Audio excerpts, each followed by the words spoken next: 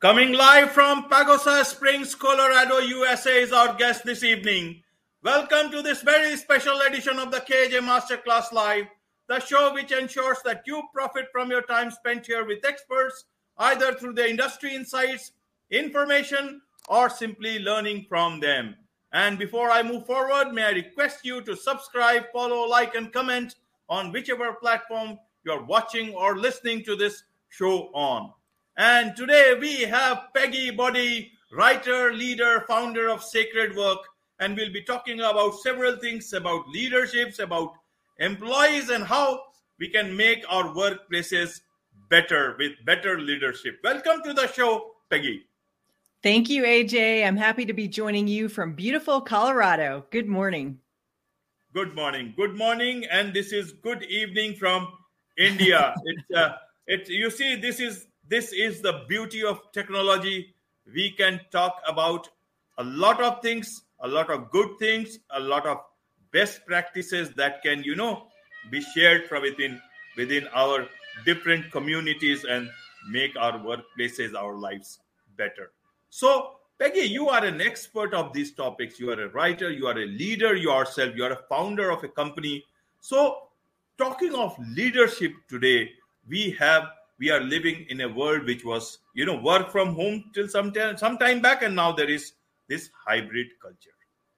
Now, amidst all these things, a lot of people are still, struggling to understand whether work from home was better, whether, a lot of people say office is better, and now there is this hybrid model coming out. So a lot of leadership is also trying to figure out how to manage things in a situation like this. So how do you see this present situation from a leader point of view? Because you are a leader. And also if you are talking to different clients and employees and all that stuff, what is their take on this? What is your understanding from both point of view? That's a great question. So I am a leader, but I also help employees in different organizations deal with things like the hybrid workspace. So I kind of have both viewpoints, the leader's viewpoint and the employee's viewpoint. So one thing is for certain, AJ, and that is that the hybrid work environment is here to stay. So I think that everyone is in consensus on that. I think there is some wrestling to see exactly what you said, which work environment is best. But my take on it is that leaders can read articles, we can read studies, we can listen to podcasts, but we can't let our assumptions guide our direction. So what I mean by that is each team that a leader is responsible for is going to be unique. And so I think the most important thing is to go to the source, go to the employees, talk to them, engage them in conversations about hybrid and remote workspaces, and ask them what's working for you, what's not working for you. I think what happens is as leaders, if we absorb all this external information, then we start making decisions based on that information instead of going directly to the source, who are the employees that are impacted. So I really think my viewpoint is, yes, we should be educated, we should be informed, we should have the background knowledge, but the bottom line is the employees that we lead are the ones who are going to be the best resources. Right, Peggy. Now, let's look at it this way. You have been a corporate leader for over 25 years, and you have spent your entire career mentoring, especially women in business. And now recently resigned from a senior vice president position to become a full-time writer. And now you are doing that.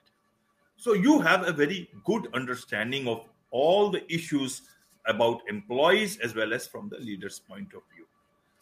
In terms of leadership, as they try to figure out which one is the best, better, or whatever stance to take, because a lot of people who are doing work from home, during that time, this great resignation happened.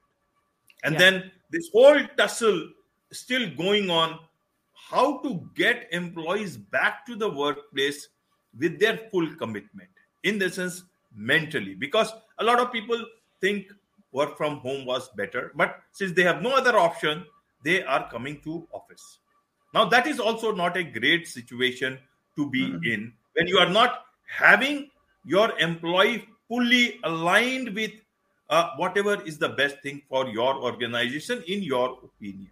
So, in a hybrid workplace today, how can a leader do things, support their employees in this hybrid model so that employees feel confident at home like earlier on, and literally at home even when it's about an office setting? And also, there is always that work from home model. So it is a big thing for a leader to take that responsibility to take employees into confidence in this hybrid workplace model. How do they do that?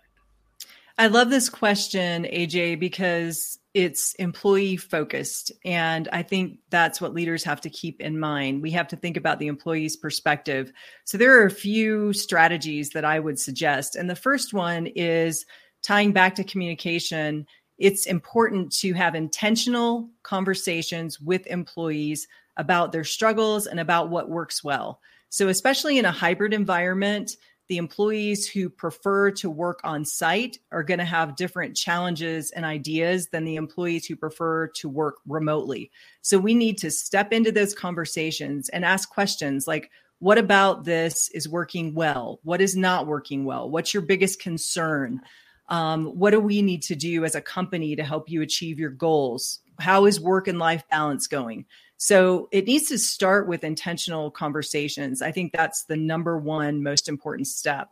The second thing that's also important is to keep an eye on equity. So researchers have proven, and I think it's human nature, that leaders tend to favor employees that they work side by side with in the physical office. So it's really important to mitigate that. And one way to address it is to review all the performance measurements. I mean, we need to reevaluate how we evaluate. And the reason that's important is measurements need to be based on output and results and not dependent on time spent in the office. Another part of a plan to keep the situation equitable is to rethink how we as leaders assign work. We need to make sure that we don't limit opportunities to the people we spend more time in the physical office with, which experts call proximity bias. It's a real thing. So the second thing is to keep an eye on equity. The third thing is it goes hand in hand with keeping an eye on equity is, as leaders, if we are leading hybrid teams, we should not come into the office every day. Because if we do that, we're sending the message that the only way you can get ahead in the company, the only way you can be a leader in the company, the only way you can be successful is if you're on site in the office, which creates that favoritism toward working on site and against working remotely. So we want to level the playing field and we don't want to send that message. So if we're a leader, we should spend time working on site, but we should also spend time working remotely. The fourth thing is, I think, one of the most challenging, and that's to create a strong, united team culture. And you mentioned the Great Resignation earlier. And because of the Great Resignation and some other factors, there's a good chance that as a leader, the team you're responsible for has never had the opportunity to work side by side in a physical office.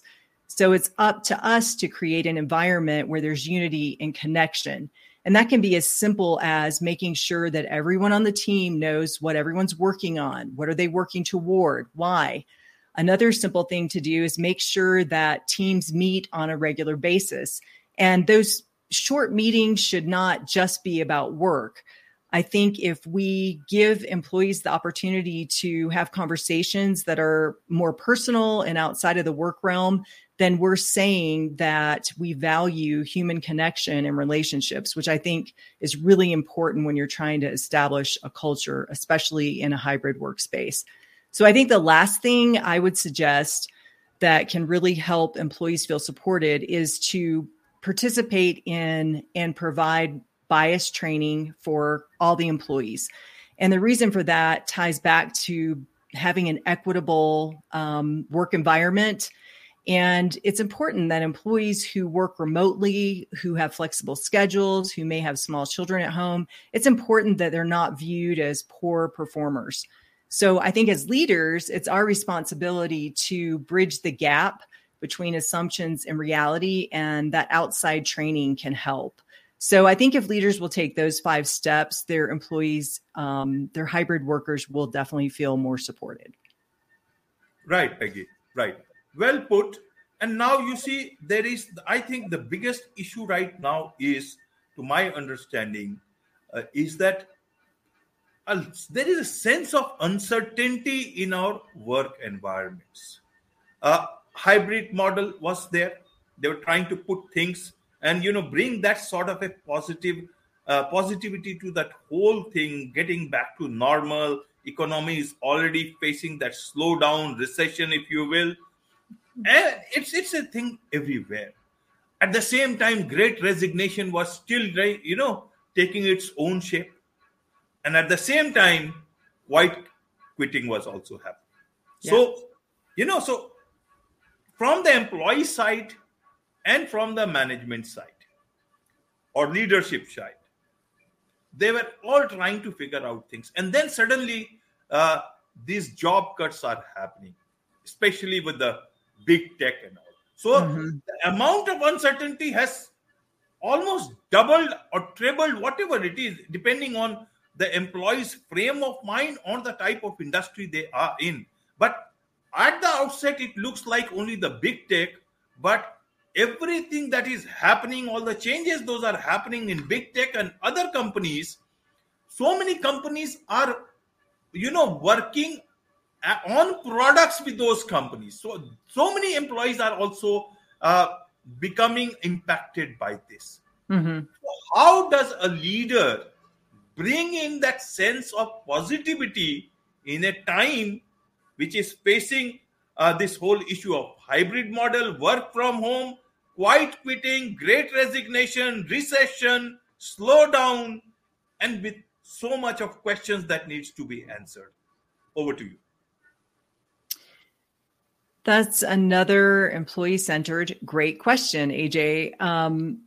I think that as leaders, just taking a step back, I think as leaders, we have to understand that regardless of the economic downturn, regardless of what just happened with big tech, employees still have a lot of options, and they realize that. So they're going to anchor into organizations that have their act together.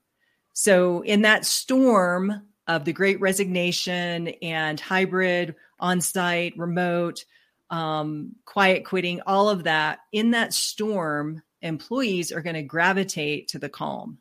So the companies that are not overreacting to the economic changes, the companies that are not doing massive layoffs by email, the companies that have a clear strategy for managing on-site or hybrid workspace, that's where the employees are going to migrate. So as leaders, I think we're responsible for everything ties back to culture. We're the ones that are the front runners, and we are setting the tone for a culture of calm, a culture where there's clarity, where employees are set up to do their best, where we optimize their opportunities, where we mitigate risk. And I think that now more than ever, leaders have a huge responsibility to minimize chaos. For me, I am a person of faith, and I think that we have been entrusted with employees, and we need to do what I call broker hope. So it's my responsibility to navigate employees through and help them understand what it's going to look like on the other side. Help them hang on to hope and not get tied down by the chaos, because once they do that, they get burned out, they get stressed out, they can't focus on their jobs. So I think brokering hope is a leader's should be at the top of the list for any leader, because out of that hope will come calm and productivity and focus. Right. So how do you see you are a person of faith, but how do employees keep that faith on leaders. If you see, the distrust that has happened is that leaders are coming out and saying that, listen, we thought whatever was happening in COVID, there would be a permanency of things that were happening. And so we expected the economy or the whole model to go a certain way. But we are very sorry it did not go that way. And all the consultants and advisors and all those things, suddenly the CEO says, no, but I am sorry. How will an employee come to now trust a management or a leader if he or she starts telling stories of positivity? How do you bring that to see, Peggy? One is you are forced to work. You have no other option, so you will take a job. Mm-hmm. It's like in another big tech, or if you call it, that people were fired and again there are reports that they are being called back. How do you get their mindset again back fully focused on those onto the workplace? He feels hurt. Employee is not a machine. You can't. Yeah. So how I'm still worried about, and a lot of people, employee, I keep on meeting, I talk to people, and whatever decisions have been taken, it has also impacted a lot of employees in India too. Indians are a bit emotional lot.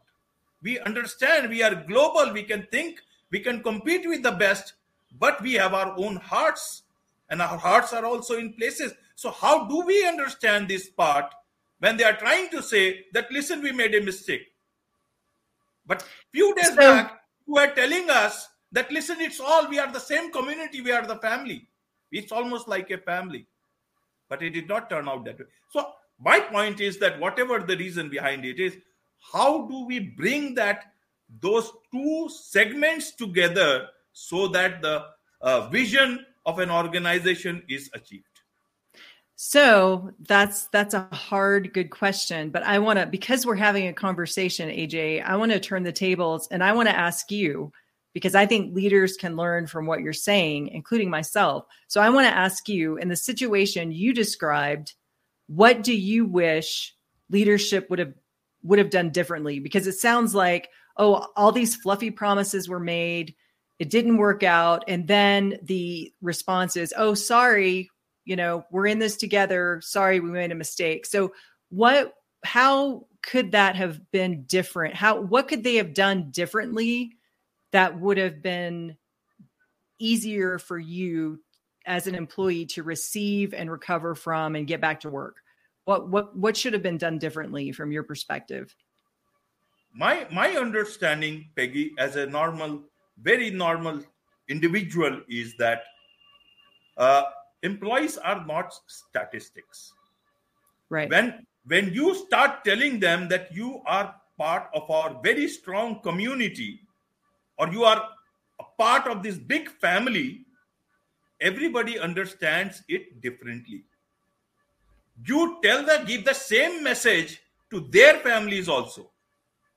When you bring them to your office and bring your family to your office, you bring their kids to the office, there are or those crashes and all that stuff. And suddenly one fine morning, without even giving them notice, you just lock them out. Don't tell them. The first thing then you do is, from the very first day, don't tell them that you are part of the family. Tell them you are just employees. This is the contract. This is the only thing we have got. And this what will matter. Because once you are firing a number of employees, at the same time, whoever is left within the organization, you are telling them, listen, let's move on. We got to bring everything together. How will they get that message? How will you keep them in a positive frame of mind? That is also a big challenge. That is one thing. So you got to be human. Just because you are in big tech or whatever tech or whether manufacturing or anything, or amidst all of machines, do not consider people also as statistics or machines. You may be making chatbots, you may be making bots, but humans are not bots. They are humans and they are working for you. They got their families. Don't pass that message to the employees or their families that you are part of our family. then let it be very clear from them. That is one thing I can see. All those best practices are not going to work, Peggy, if you are not true to your word. And now I am telling you, the amount of distrust that is happening is that you may get employees, workers, but you will not get people who will be believing in your vision. I hear your passion. That is the difference.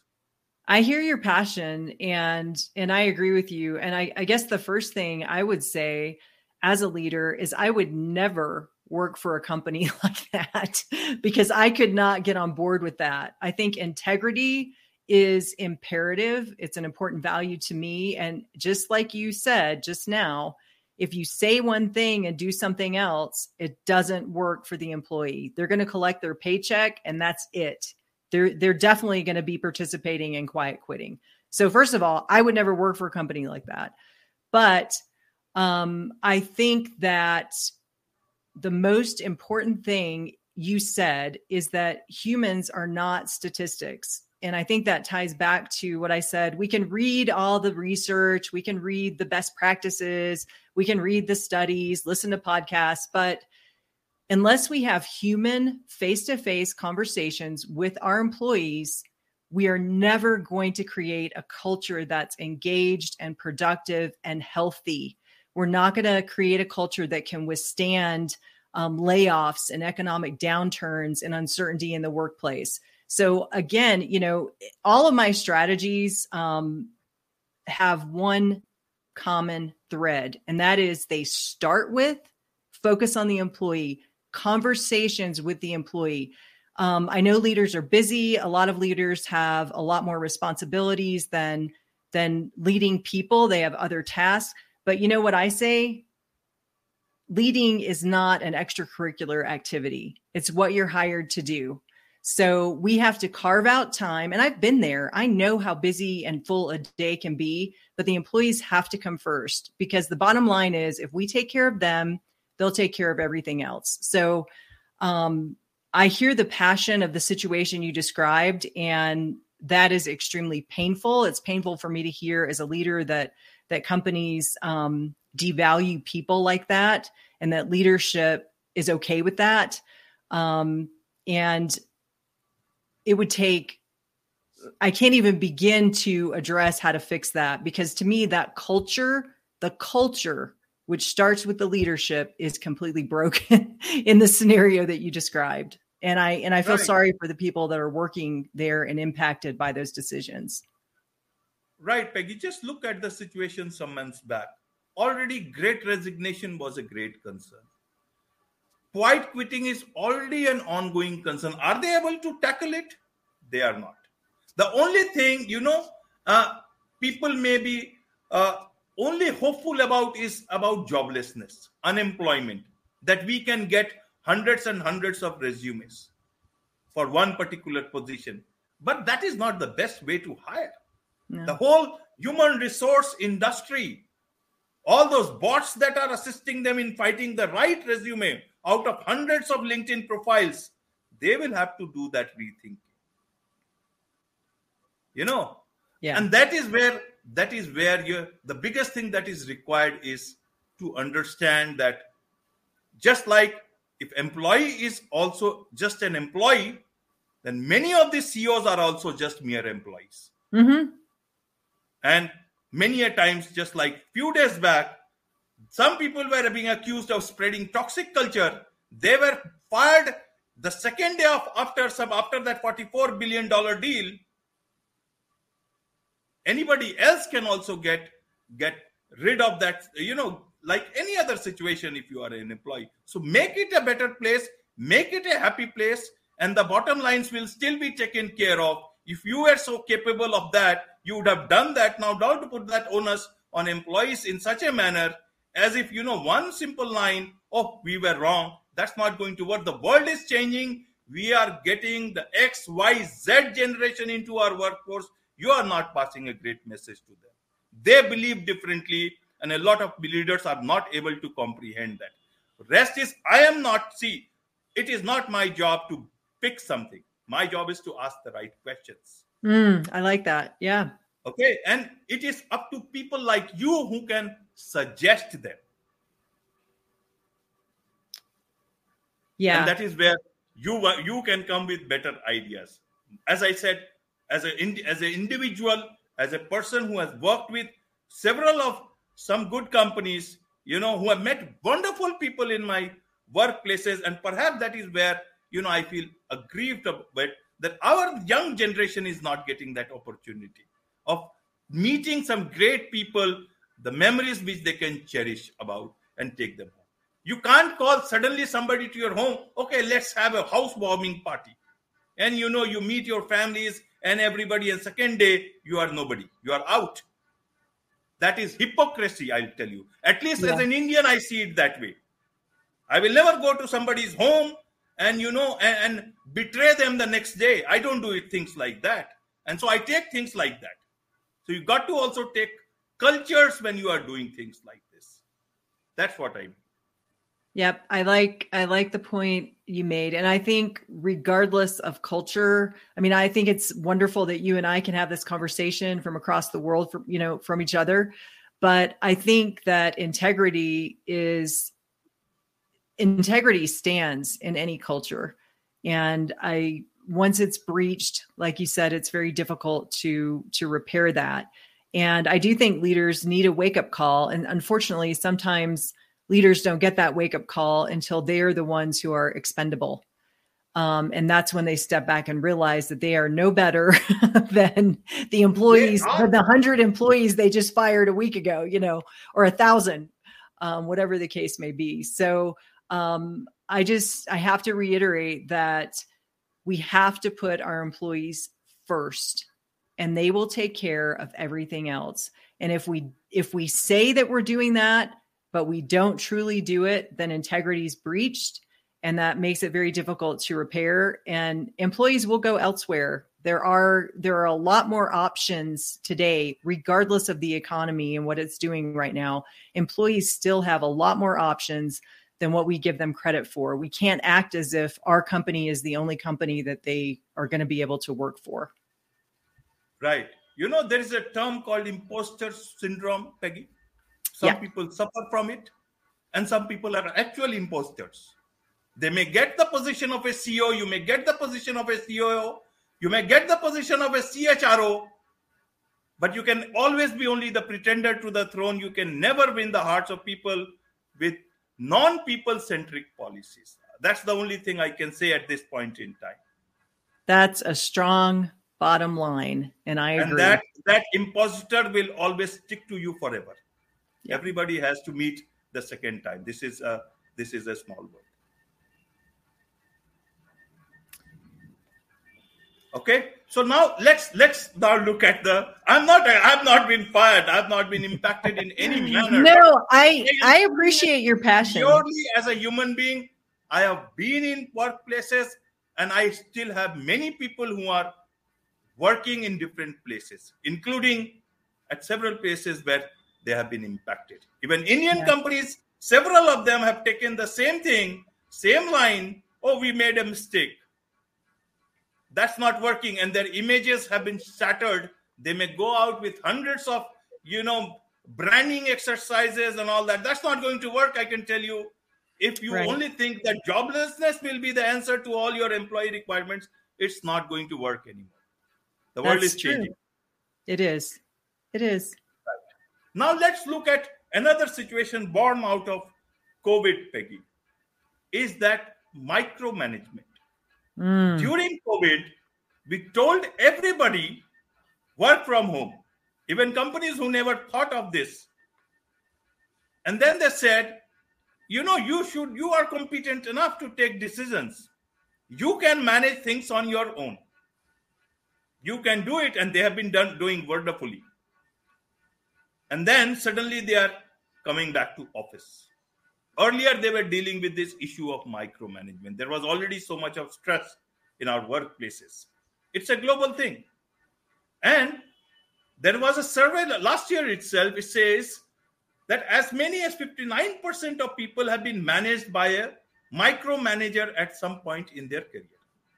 Of the people who reported working for a micromanager, 68% said that it has decreased their morale, and 55% claim it had hurt their productivity. Now employees are coming back. For 2 years, they worked independently and nicely. Now, how do they manage this? Suddenly, they have those managers who were managing things from their own, from their own homes and all. Now they want to feel better. They want to manage them. And that leads to micromanagement. How does an employee deal with that situation after working from home for 2 years? How do you see that? That's a great question. So a lot of times, different scenarios lead to a manager micromanaging, and the manager could be inexperienced. The manager could be controlling. A lot of times what happens is our biggest strength is also our biggest weakness.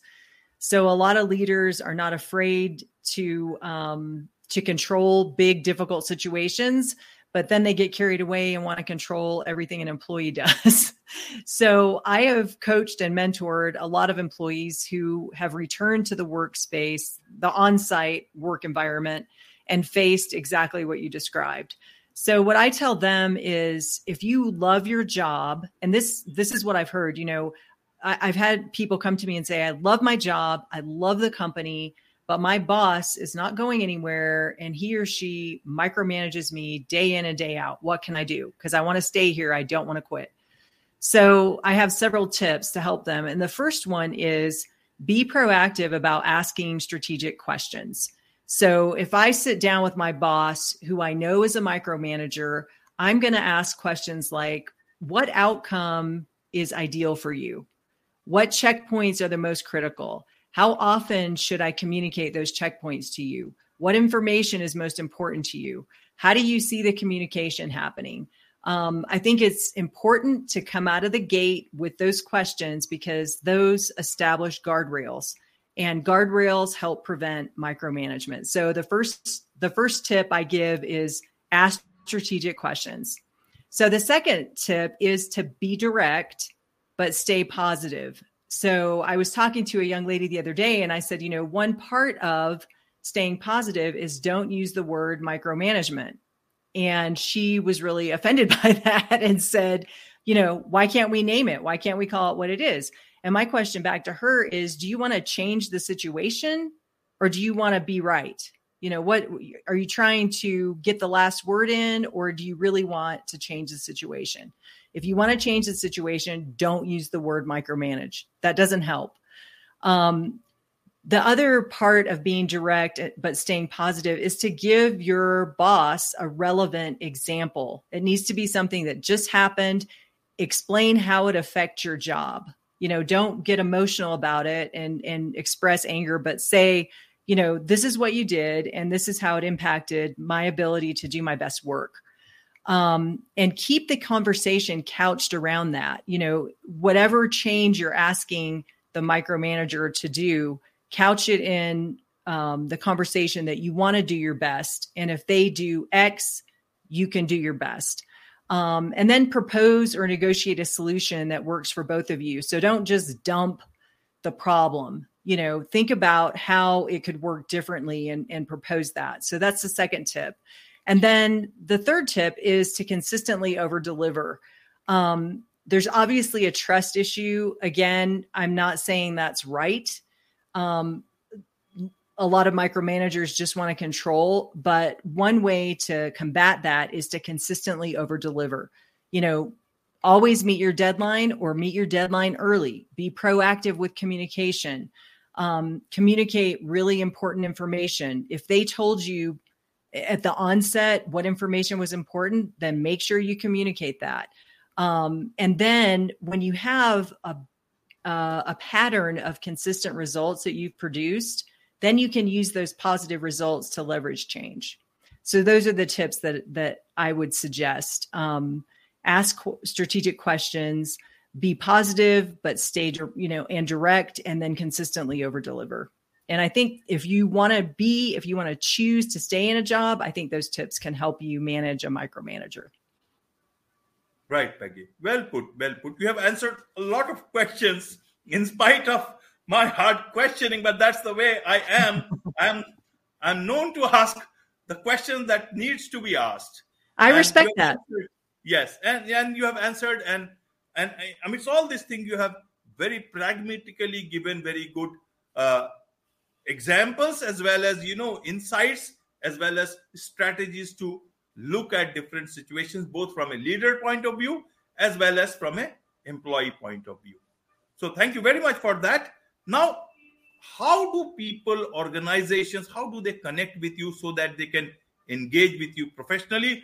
Also understand, even as an employee, a lot of people can learn from all the resources that you have, you can help them with. So how do people connect with you? I'm very active on LinkedIn, so I would love it if they would find me there. I also have a private group on LinkedIn, a community of Christian professional women. So I would love it if there are any women listening who would like to join that. Your listeners can also find me on my website, peggybodie.com.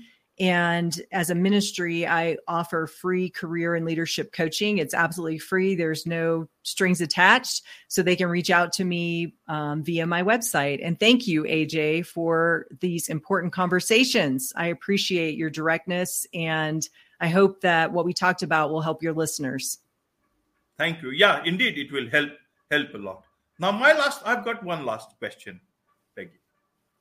Amidst all these changes that we are going through, people keep on recommending books on leadership. Do you think we'll have to have new books on leadership so that there are actually effective change that can happen with the new times? It is a very different sort of question, but what would you suggest our leaders to read now? I have read several books recently that have really, I think, stood the test of time, but are also very relevant. And I guess the authors, there are two authors that immediately came to mind. Simon Sinek, I have his book. Oh, Atomic Habits. Atomic Habits is a great book. I highly recommend that. There's also an author who is a leader called Craig Rochelle. So any of his leadership books are amazing. So those are the two authors that come to mind. I do think that there are things like integrity and employee-centric leadership that are never going to be irrelevant. But I also think that because of all the changes you and I just discussed, new books are in the process of being written. And I think that is one way that leaders can learn, and one way that they can develop other perspectives and strategies is to stay on top of it by reading relevant information. Right, Peggy. Thank you very much. On this note, it's a wrap on this very special edition of the KJ Masterclass Live. Thank you so much, Peggy. Thank you.